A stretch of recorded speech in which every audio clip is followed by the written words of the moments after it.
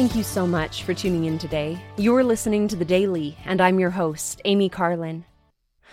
As I studied the scriptures this week, I was reminded of a hymn called Be Thou Humble, which goes, Be thou humble in thy weakness, and the Lord thy God shall lead thee by the hand and give thee answer to thy prayers.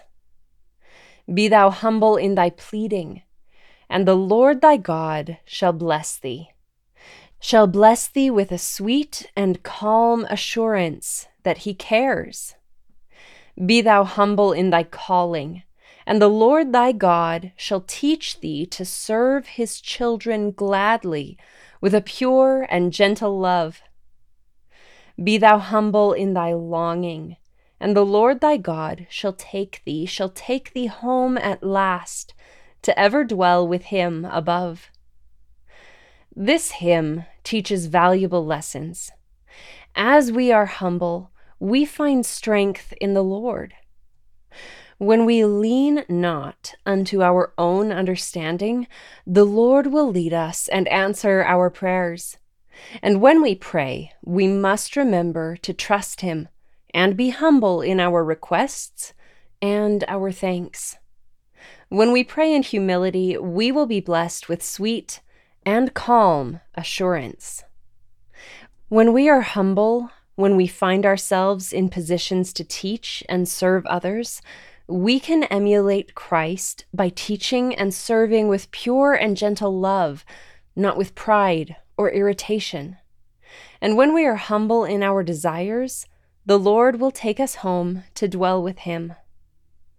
The Guide to the Scriptures on churchofjesuschrist.org explains that humility is the condition of being meek and teachable.